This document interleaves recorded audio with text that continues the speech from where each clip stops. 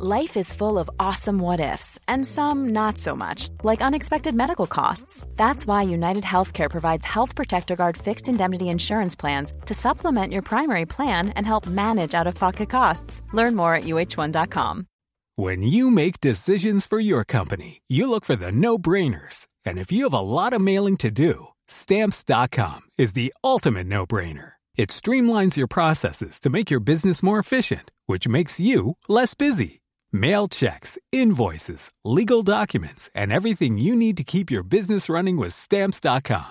Seamlessly connect with every major marketplace and shopping cart. Schedule package pickups and see your cheapest and fastest shipping options from different carriers, with rates up to 89% off USPS and UPS rates. And with the Stamps.com mobile app, you can take care of mailing and shipping wherever you are. Make the same no-brainer decision as over 1 million other businesses with Stamps.com. Sign up with code PROGRAM for a 4-week trial, plus free postage and a free digital scale. No long-term commitments or contracts. That's Stamps.com. Code PROGRAM.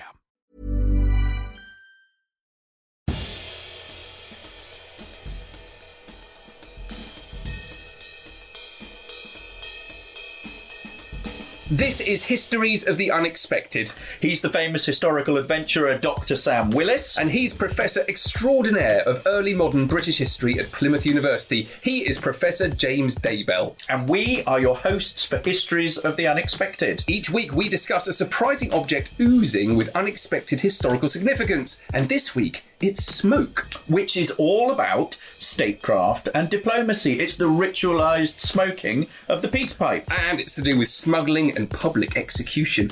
If you like what you hear, please leave us a review on iTunes, subscribe to the podcast, and tell all of your friends. We're on Twitter. You can follow me at Dr. Sam Willis. And you can follow me at James Daybell. We're proud to be part of the excellent History Hit Network, home of Dan Snow's History Hit and other great shows coming soon. And you can find out more about what we've got planned in the forthcoming months, show notes, video clips, photos of everything we discuss, and much, much more at historyhit.com/unexpected.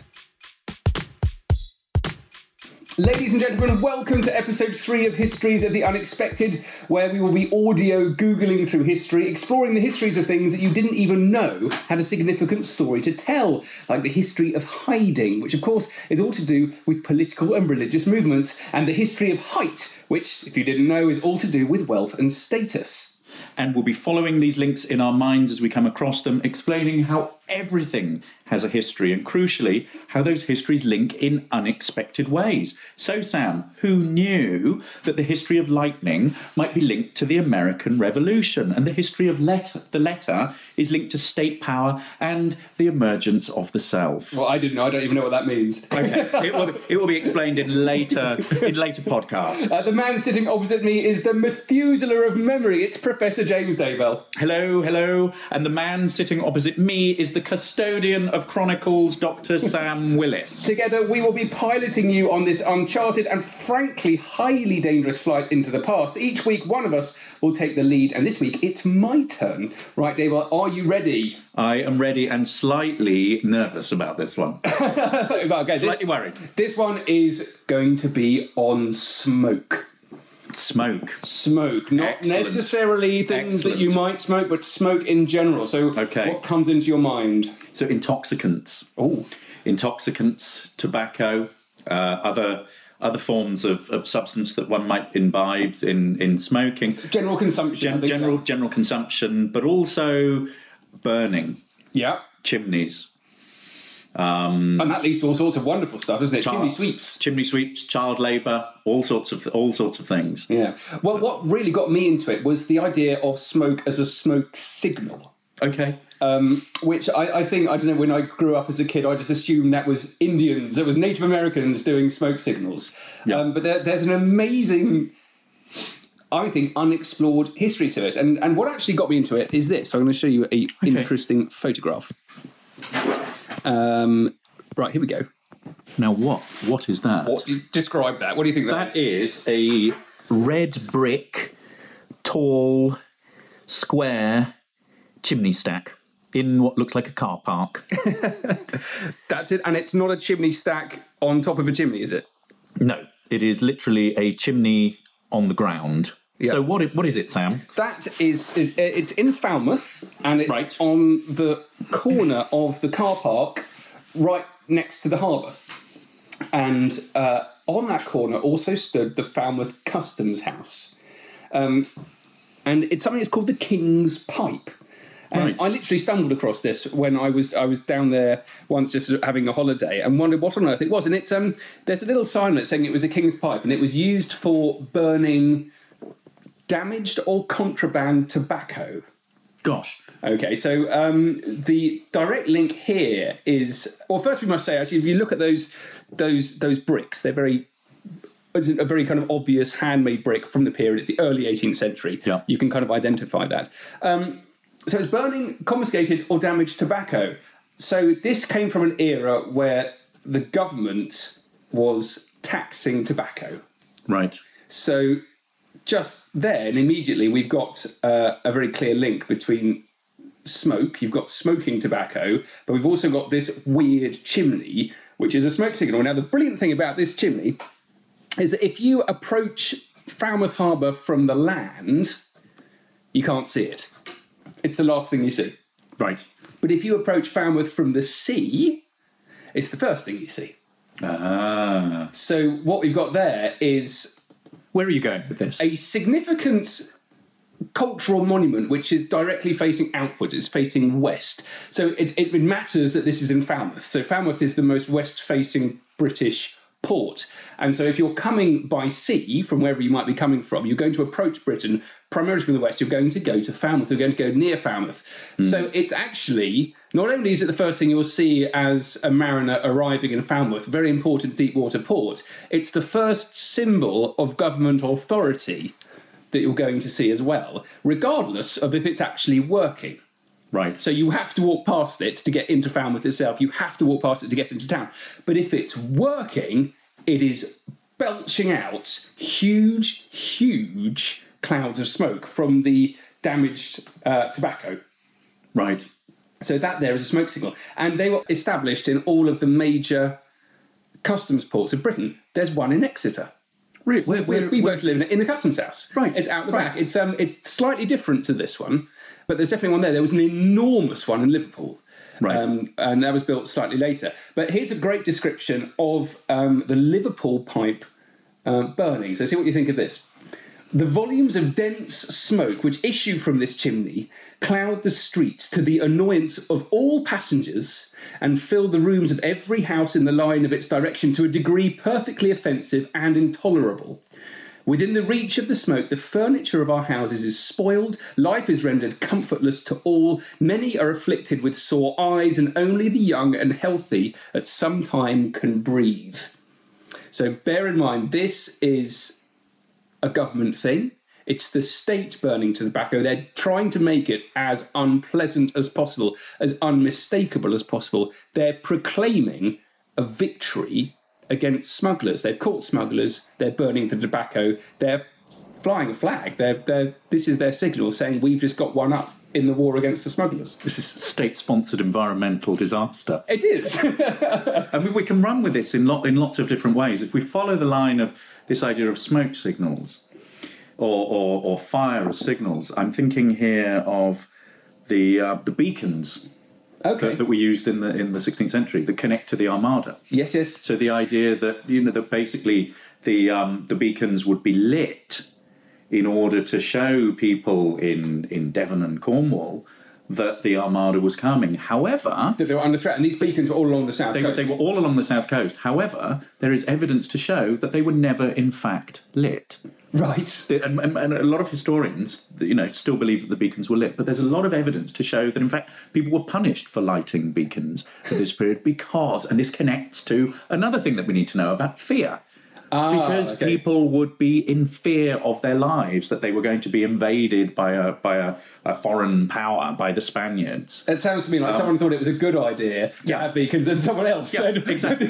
No. someone a bit wiser who could spin a story said that's a terrible idea. So you want to control this kind of thing. So the state comes in and closes this down. And what in fact they have is sort of spy ships out in Plymouth Sound and other places that allow you to sort of spy on enemy ships. And what was going on, but to coming. keep the general public uninformed of big state events. Yes, and this is all about, in some ways, it is about state power. Yeah. And it is about control.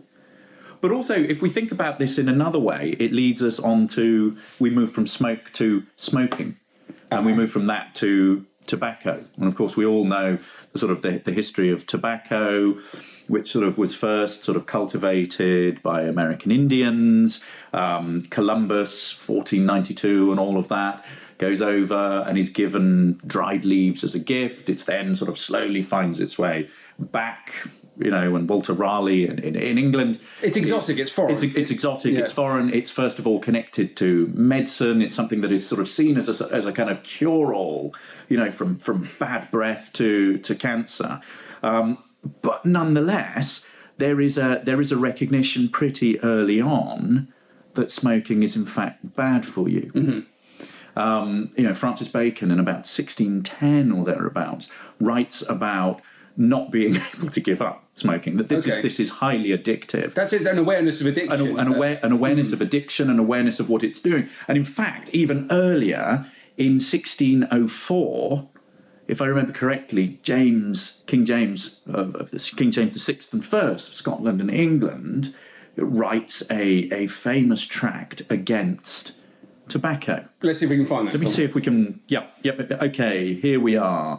We have here a counterblast to tobacco. A counterblast. That's brilliant. Which is followed by a law to basically put a heavy protective tariff on tobacco. Every pound of tobacco that's brought into England, there's a heavy tax on it. But I'll just read you a little extract from the counterblast to tobacco. 1604. This is King James. Have you not reason then to be ashamed and to forbear this filthy novelty, so basely grounded, so foolishly received, and so grossly mistaken in the right use thereof, in your abuse thereof, sinning against God? Smoking is sinful, harming yourselves both in persons and goods, and raking also thereby the marks and notes of vanity upon you. This is something that is, it's vain, by the custom thereof making yourselves to be wondered at by all foreign civil nations, and by all strangers that come among you to be scorned and condemned, a custom loathsome to the eye, hateful to the nose, harmful to the brain, dangerous to the lungs, and in the black stinking fume thereof, nearest resembling the horrible Stygian smoke of the pit that is bottomless. This is absolutely, Do you think he wrote that, or is there? Absolutely. He has no. He has a history of writing such things. He tracked against witchcraft. He's one of the most learned monarchs. A ranter as well. And a ranter. Yeah.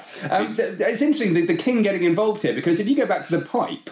What is the King's Pipe? It's the King's Pipe, and that one was from early 18th century. What matters is that one was built shortly after the death of Queen Anne. Right. So it's not the Queen's Pipe. It's deliberately and consciously isn't the Queen's Pipe. It's at a time where they're trying to secure the Hanoverian succession. Yeah. And it's actually kind of linked to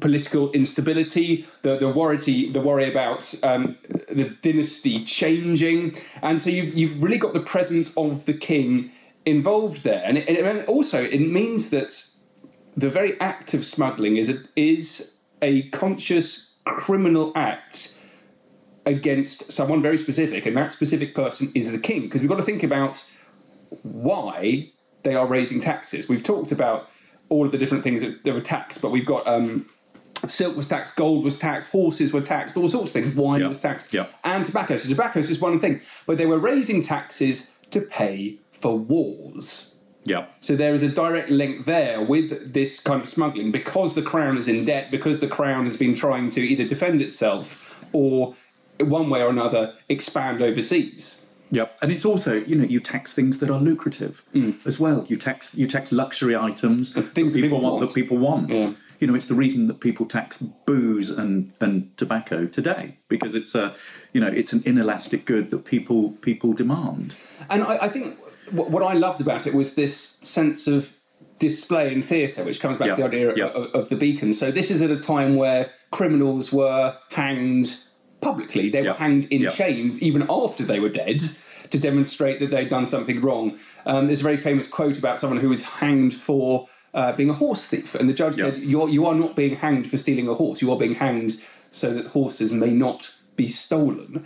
It brings the kind of very interesting, important question of the history of laws and the history of punishment and how the state kind of got that across. And public spectacle. Yeah. You know, hanging, public execution like that was something that you would, you'd see alongside bear baiting, theatre going. It was a day out. Yeah. You would go along, and it was something that you would go to as a spectator.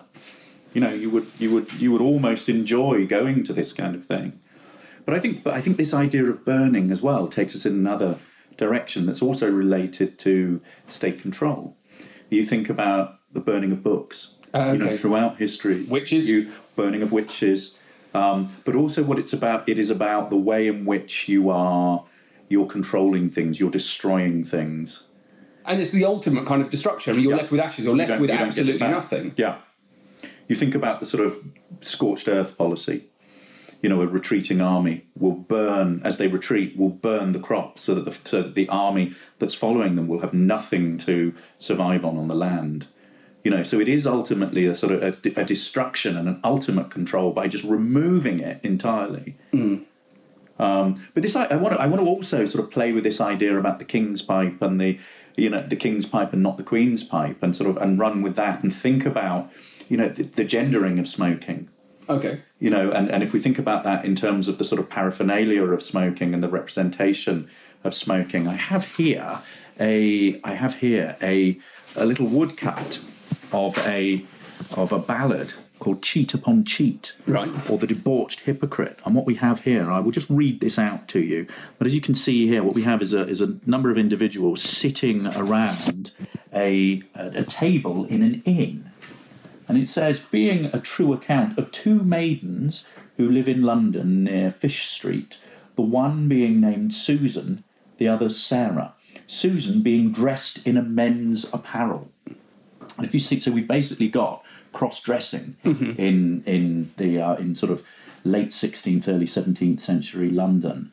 And what you notice is that Susan here is displayed with smoking a pipe. Oh, okay. So part of her disguise. Part of her disguise, as well as wearing a sort of lavish hat, is smoking a pipe. This is not to mean, though, that women didn't smoke during this period, but it is about, you think nowadays how all the sort of accoutrements that are associated with smoking are about the act, the sort of the style, the fashion of smoking. And I think that's something, if we look at that through the sort of paraphernalia connected with smoking, that's something that's changed over time. It's become incredibly fashionable. The whole kind of paraphernalia of smoking is really interesting, because if you're an archaeologist, you assume that everyone in the early modern period smoked because of the sheer quantity of clay pipes that you find everywhere, which is very different from the kind of the vision you have of a Victorian gentleman like Sherlock Holmes with his kind of very distinctive curved pipe. I have a curved pipe rather than the long, straight one. And funnily enough, I was in Istanbul recently at the Grand Bazaar, and it was amazing how many merchants and salesmen they were selling pipes as collector's items, but beautiful, ornate, ivory carved pipes. Which I wasn't kind of expecting to see. I didn't really assume that they had much of a market, but apparently they do. Yeah, I imagine. I mean, if you look at, I think you're quite right. If you look at the archaeology of pipes, they're everywhere, and you think about those long pipes. But then also you think about what we describe as sort of more pipes belonging to people in different parts of the world. For example, I've got some here. These beautifully sort of ornate American Indian, Native American pipes that are beautifully carved and symbolic. And you think about the role of smoking in effectively in diplomacy as a sort of communal habit. Something that you share. Something that you share that would be passed around. Do you think that's a habit that you share, rather than the actual object you share? Or is that we have something in common? I both know we like to sit down and have a smoke. I don't know. I mean, I'd always thought that they were basically trying to get the party they were trying to negotiate with stoned. Agree to anything. So that things would go much more easily. No, but I'm sure it's a ritual of friendship, and I think they're also the ritual of where you sit in that circle. You know, who you're sitting next to. You know, being on the left of somebody is a sort of position of status, and passing it round in that kind of communal way. Who it starts with, who it ends up with. I'm sure a lot of that there's a politics to that. Yeah. Well, it's an amazing subject, and we've gone from Falmouth in Cornwall to Sherlock Holmes and Istanbul and. Without mentioning Churchill. Churchill. How do we miss him out? And World War II and an image of, you know, of a kind of world leader. Yeah. And where did those cigars come from? Where did Churchill's cigars come from? And they come from Cuba. They do. And the Cuban Missile Crisis. And oh, my word, we could go off in all kinds of ways with this. A true can of worms. Yes. Brilliant. Well, thank you all very much for listening. Don't forget that you podcast listeners are the third and most important member of this podcast. So do please get in touch with us on Facebook, on Twitter, by email with any links that we haven't covered. Send us some photos of your pipes. We'd love those. We can put them up online and make some suggestions for topics that we can do in the future. But for now, that's it. Thank you very much.